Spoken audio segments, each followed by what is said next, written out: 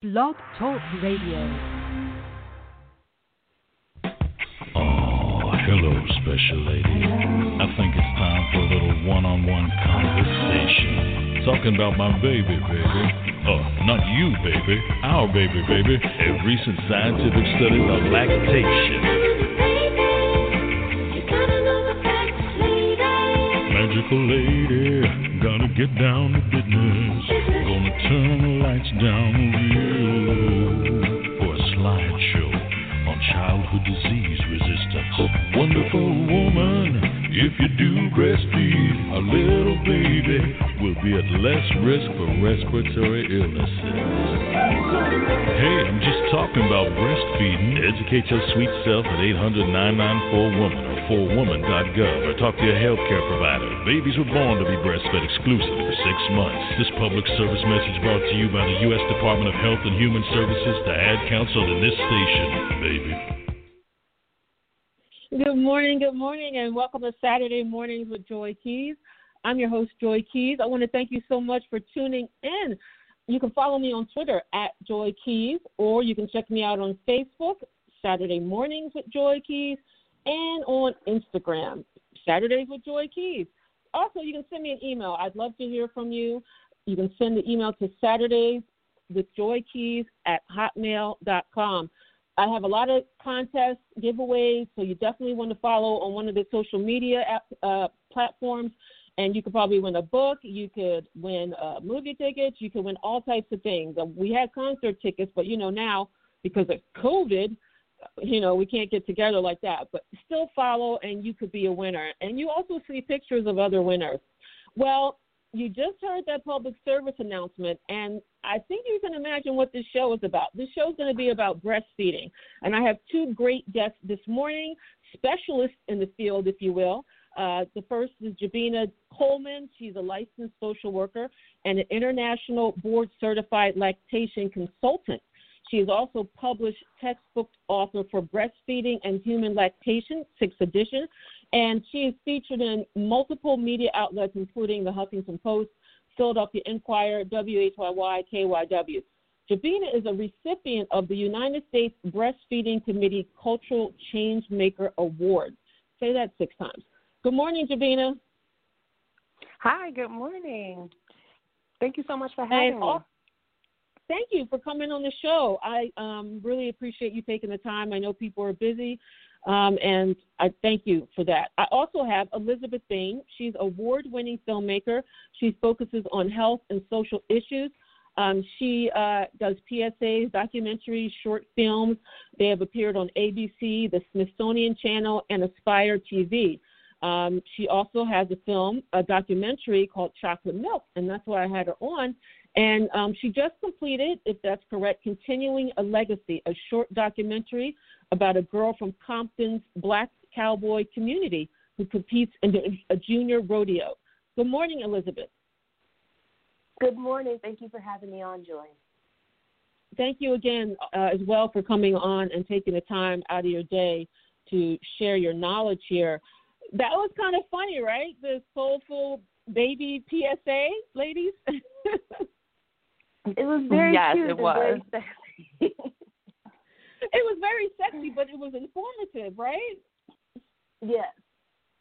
And it's good to instill humor in important announcements like that. So, we try to have fun with that material as well. Yeah.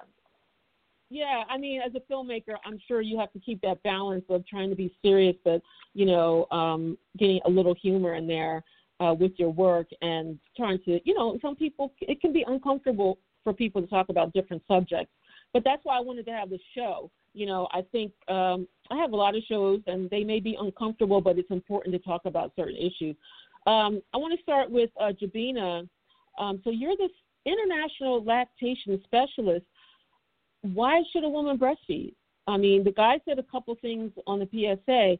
What else can you tell us about why should a woman breastfeed? I think there are many reasons why a woman should breastfeed. There are many benefits for both mother and baby, but for mothers specifically, it definitely increases the bond between mother and baby. more on the health risk side, it decreases the risk for breast and ovarian cancer. It helps to, bring the uterus back to its normal size in the postpartum period, supporting and helping with returning back to the pre-pregnancy size as well. Also decreases the amount of blood loss, right, that a woman has or the birthing person has in the prenatal period. There are also financial benefits. Economically, breastfeeding is free. So you don't have to, right? You don't have to pay for it. But yeah, and so it definitely also increases and supports the growth and development, brain development of the baby, increases that, again, bonding between mother and baby. Elizabeth, when you were doing the film and you were questioning the people, there was a common reason why people decided to breastfeed or not breastfeed? What did you find when you were interviewing people? The reason why women that I've talked to want to breastfeed is pretty consistent across the board. The reason not to is where you see a little bit more variety. But most mothers that I have interviewed for the film and also for the web series that preceded it, I've talked to some 45 or 60 women about their personal breastfeeding journeys.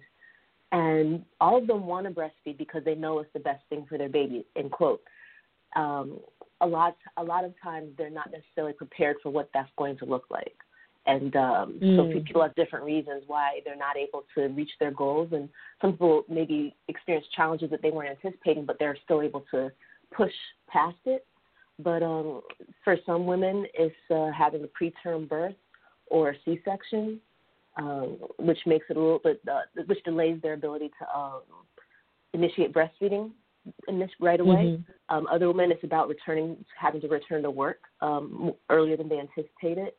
Others, lack of familial support. If the people who are caregiving or babysitting don't quite buy in with breast milk and they're feeding your baby formula on the fly, that can interfere with those goals. So there are a lot of different reasons. It depends on the mom and her situation. Now, Elizabeth, I'm sorry, Jabina, I want to ask you, I breastfed my daughter for almost a year. I tried to do it. I did have to go back to work after about 6 months, but I did try to breastfeed. But I did not know how to begin. You know I don't know if that makes sense. It's not like just, okay, put the baby there and the baby's going to latch. I also didn't realize, like, for me, when I started, it was a little painful. And I was like, but I was like, I'm going to do it. Like Elizabeth said, people push through it. What's the best way to start? Are there tips and tricks that you could give a new mother about how to start breastfeeding? Yeah, I think breastfeeding starts, before pregnancy, when you're in the pre-pregnancy planning phase. I think it also starts with just understanding your why to want to breastfeeding and the benefits of breastfeeding. I think also understanding historical, your family history around breastfeeding. For the person who is pregnant, prenatal breastfeeding education classes, I think educating yourself and your partner and those around you are important.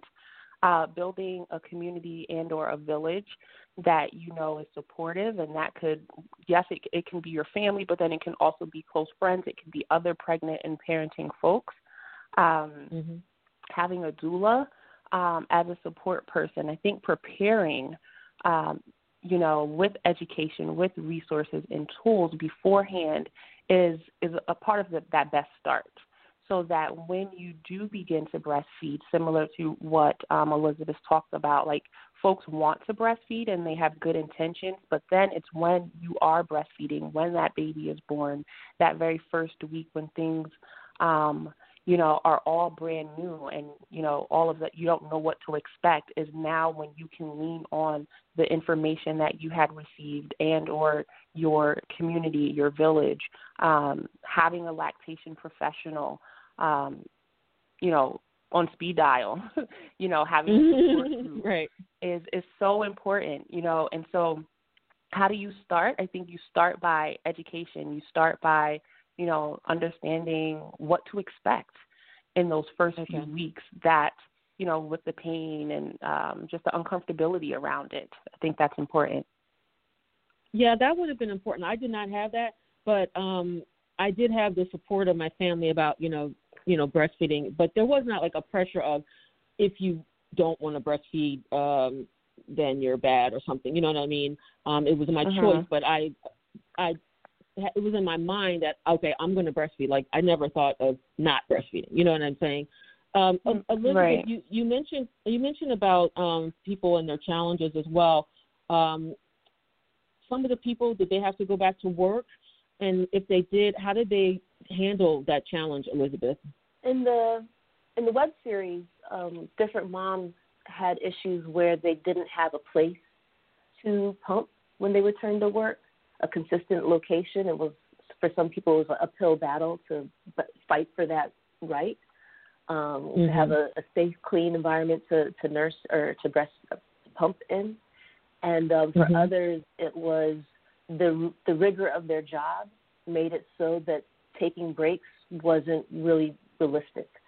In the film, Tammy, she actually is able to get access to a nice nursing or pumping room, a lactation room is the formal term for it. Right. And it has like a lamp and a couch and a chair, but she never gets to it. And, in her interview, she describes being so focused on just trying to do her job that she would miss her schedule for pumping, and her supply would decrease as a result. Oh my God, missing your chance to pump. Let me tell you, I remember a crazy story of being out and like, oh my God, I need a baby, any baby, somebody's baby, help me out. Jabina, how do you manage your breast in a sense in terms of like how frequently do you feed the baby? Is there a right or wrong answer to that of how frequently you feed? Or I think so. In the case of going back to work? Yeah, this is why prenatal breastfeeding education is important, because then you learn feeding cues. You learn when is important, when there's a right time. So in the first few weeks of life, you're feeding this baby on demand. You're not watching the clock. You're pretty much watching your baby. Rule of thumb is for a newborn, 8 or more in 24. So you're nursing 8 or more times in 24 hours. And then as the baby gets older, feeding looks very different. So oftentimes when babies are nursing very frequently, this is when some moms and some birthing people may think, oh, I'm not making enough, right? So doubt begins to creep in. Like, my baby's nursing a lot. That means I'm not making enough milk. So in terms of feeding, we really go off of the baby's feeding cues, because what happens is the baby is going to tell your body how much to make. It's all about supply and demand. The more milk the baby removes from the breast, the more milk the body is going to make. And so I think in the very first few weeks of life, this is where we see a lot of the challenges, because babies nurse frequently and consistently around the clock. And one so thing it wasn't that in my really mind that I was just like a breastfeeder around the clock. It really does happen, because sometimes I just remember, like, didn't you just eat? Like, hey, slow down, Let me ask Elizabeth here, what were some of the problems where, did you have anybody whose baby did not want to breastfeed, did not latch on, and they had to go to formula? Well, first I wanted to actually comment on the last question. One thing that I noticed was a challenge for moms is that if they didn't have a family history of breastfeeding, their elders were only familiar with the behavior of a formula-fed infant, which does not need to feed as often. And so that was also part of what was feed into that doubt about whether or not a mother was producing enough, because based off her mother or her aunt or her grandmother's recollection, the baby, if the baby needs to nurse 8 times, that means you're not doing enough, because when we formula feed the baby, they only need to feed for a fraction of that. And so that's I just wanted to point that out, that the behaviors of the nursing baby versus the formula fed baby are different, and that sometimes throws folks off. But to answer your question, in terms of, can you repeat your question? That's okay. It's okay. Did you have any moms where the baby did not latch on, would not take the milk from the mother, and what did they do? Yeah. How did they choose to handle that? Especially in the web series, the women that I spoke with, that was a point of frustration early on that would make them question their commitment to nursing, is just getting that latch. I had one mom that I talked to who went through 5 different lactation consultants trying to figure out why her baby wouldn't latch on. And for her, it was just a marathon. It was just a stamina thing where eventually, many weeks after the birth, the baby finally decided to latch on. But she had tried nursing shields and different things. And it can be very frustrating for mothers. And that's where I think, and Jabina, you could probably speak to this better than I can. It seems like that's where there's a lot of drop-off, just because the mom's learning when the baby's learning, because it's the first time for both of them sometimes. Right. Yeah, I think, and that's where you definitely need a lot of that support and professional support as well, because folks will fall off, especially in the first few weeks of life, if they're not able to maintain a good latch, if it becomes too difficult and too hard. And remember, moms are vulnerable at this time. There's the hormonal fluctuation that happens during that time as well. And so that, coupled with not knowing what you're doing as a new mom, you're learning just as much as this baby is learning, and then, not having, adequate social support at that time as well. So this is where, group support comes in, community support comes in, as well as professional clinical support. This brings up the issue of class. If you're a mother who is below the poverty line, you're working an hourly job, maybe you're working, at a bookstore, or you're working at McDonald's, where am I going to go to pump? Even though there's a law, that they should have, facilities and make accommodations and all these things, they're not going to do that for me, And it also becomes an issue of race in some cases, because, I've heard people say, oh, that's like white women do that. No, we don't do that. Or, yeah, I'm not going to do that. How do you handle that, Jabina, when you hear these statements? What do you think our society can do to make it more comfortable for women who don't have, say, an office job and can go to the 5th floor specifically to the lactation room? What do you say? Mm-hmm. Yeah, I think this is where normalizing breastfeeding, and specifically for the community that I work in, is in the Black community. So normalizing breastfeeding, talking about why do you think this is a white woman's thing to do? We know that there are historical reasons why, stemming from racism and wet nursing and slavery. And so really having open and honest conversations, not with just the pregnant person, but with also, Elizabeth mentioned, the grandmothers and the aunties, and having these open conversations and educating the community. Kimberly Seals Allers often says that it's the community who breastfeeds. And so we really have to normalize breastfeeding by educating the community. And in terms of workspace, preparing beforehand. It's important that you're having these conversations with your employer. Some folks have to return back to work within 6 weeks. So it's important that you have, our providers have written letters to their, employers to say, hey, this person needs to have a space to nurse, also providing them with the policy that they should have this space and this time to nurse. They need clean running water in this place, and space should not be a bathroom. Mm-hmm. Yeah. We have a couple people on the line. Let me see if they want to ask a question. Your last 4 digits are 9422. Do you have a question? Good morning. Did you have a question for the guest? Okay, they probably just want to listen. All right. We have another caller, 8923. Did you have a question for the guest this morning? Hello? Okay, thank you for listening. Thank you for tuning in. Let me ask you this. There's a couple challenges I was reading about in terms of sore nipples. What can you do about that? Also, breast infection. I'm going to ask Jabina about this. What can you do about these issues? So sore nipples oftentimes is a result of a poor latch, and I think that requires someone to take a look at it.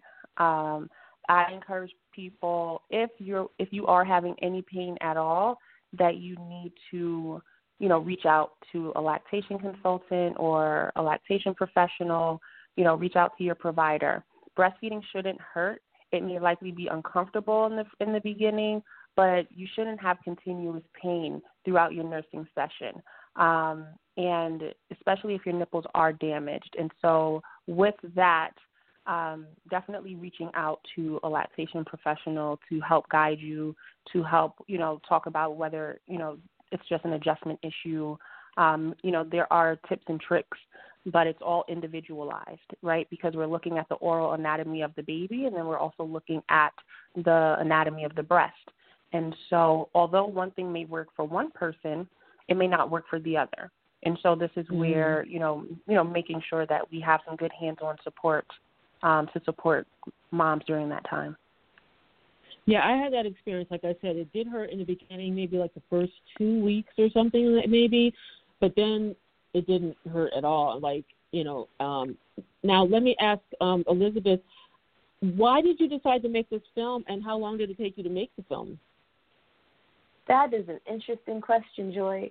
So I actually learned about the issue when I was reading an article in The Nation's Health, which is the newspaper publication from the American Public Health Association, which I've been a member of since I was in graduate school.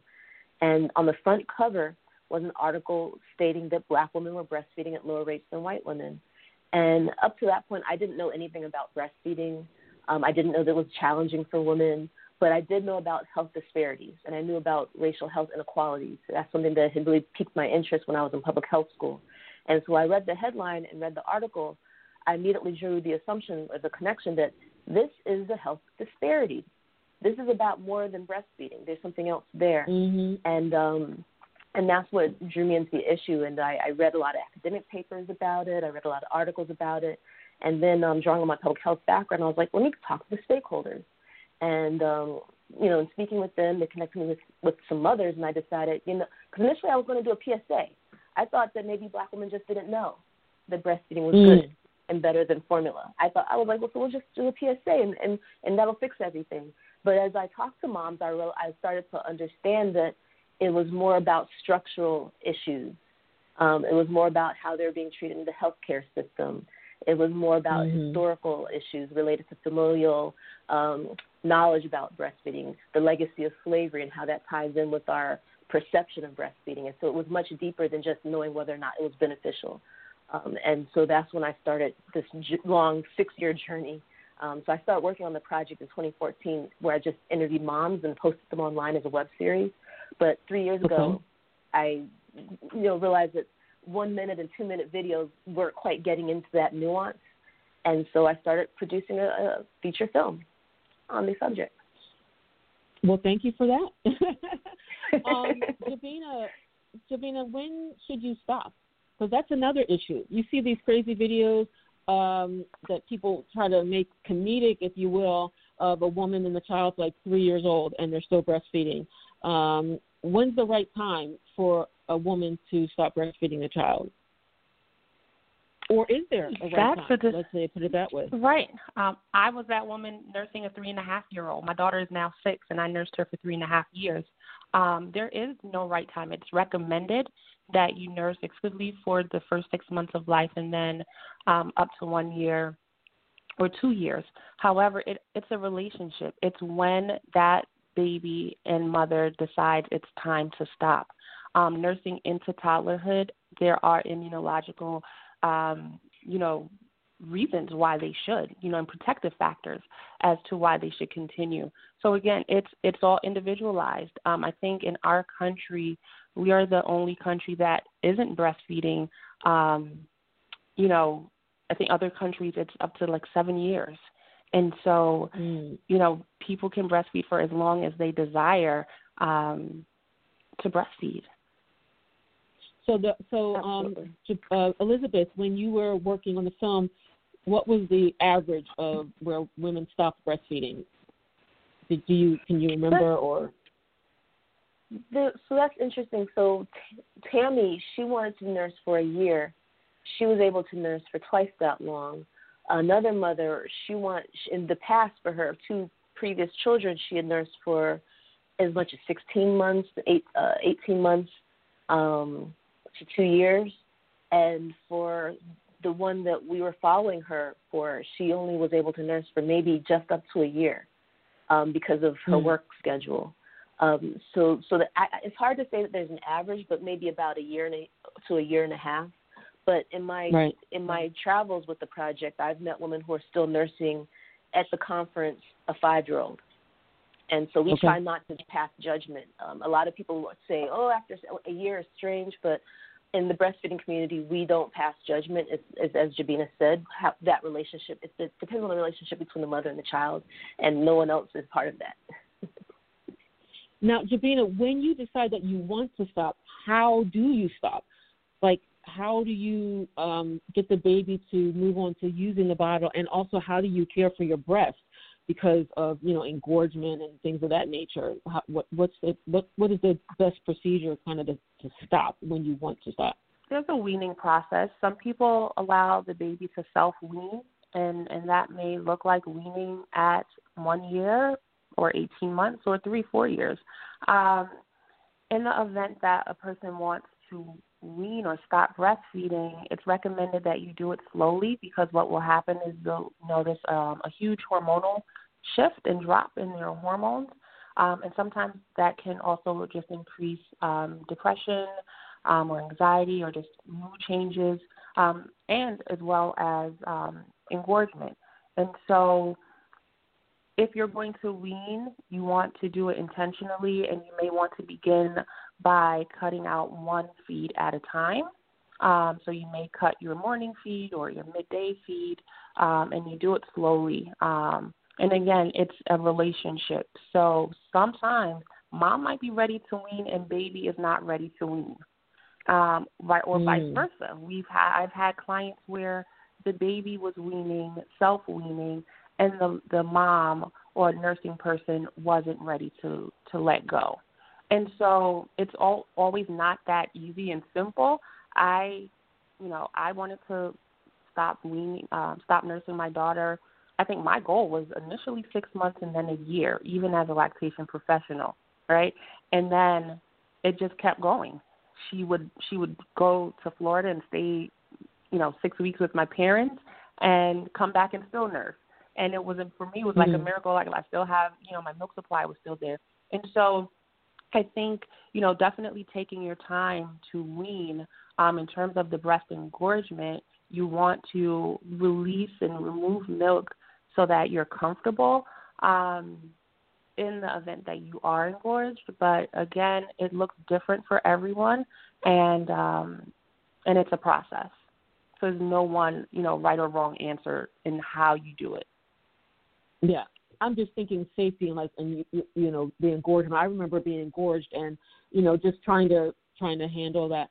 I want to let people know that they can learn more about the Chocolate Milk documentary by going to chocolatemilk.com, and you can learn more about the film. You can learn more about purchasing a license there and maybe doing a screening in your community to people. I think that'll be very helpful for men and women to learn more about breastfeeding and seeing different viewpoints. And Jabina, you're on social media as well. Where can they reach you on social media? Tell them that. Yeah, so I am at the Lactation Therapist on Instagram. I also host virtual support groups on Instagram at bay_hood. As well, you can also check out the Bay website. It's bayculture.org, and this is where we provide community resources and support around breastfeeding for the community. Wonderful. Well, thank you, ladies, Elizabeth and Jabina, for coming on today, for informing the community about breastfeeding, and I hope you guys have a wonderful weekend, okay? Thank you, Joy. Thank you so much for having us. All right. Thank you, everybody, for tuning in. Again, you can check me out on Twitter at Joy Keys. You can also check me out on Facebook, Saturday Mornings with Joy Keys, and on Instagram, Saturdays with Joy Keys. stay tuned. I'll be speaking with S.A. Cosby about his book, and you can ask him questions about that. To some, a baby's babbling doesn't mean much, but it does, especially if there's no babbling at all. Little to no babbling by 12 months or later is just one of the possible signs of autism in children. Learn more at autismspeaks.org, brought to you by Autism Speaks and the Ad Council.